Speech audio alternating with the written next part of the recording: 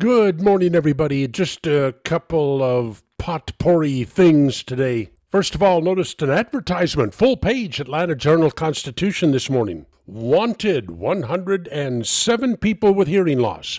Why not 108 or 106? Hell, I don't know, but go find 107 people, put them in front of the TV set, and let them listen to cheap car commercials. Not cheap commercials for cheap cars. They'll have hearing loss soon enough. I see the neighbors at PDK are starting to fuss again about that airport. Let me tell you about people who complain about airport noise. First of all, that airport was there before you bought your house. You knew you were buying near an airport. Suck it up, LeBron. Secondly, I remember an airport study when I was on the authority out there. They used really fancy equipment to track down the source of every noise complaint. More often than not, the noise was from Hartsfield.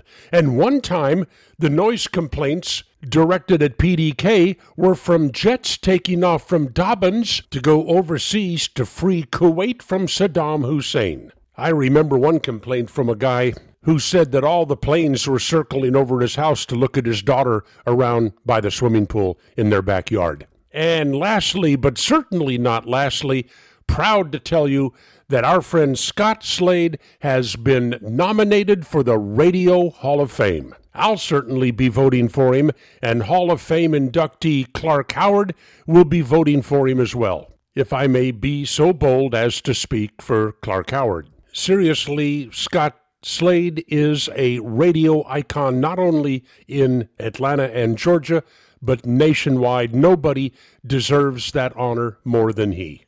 So congratulations, Scott. Now on with the news. Solomon Brothers Studios in Naples, it's Neil Bortz.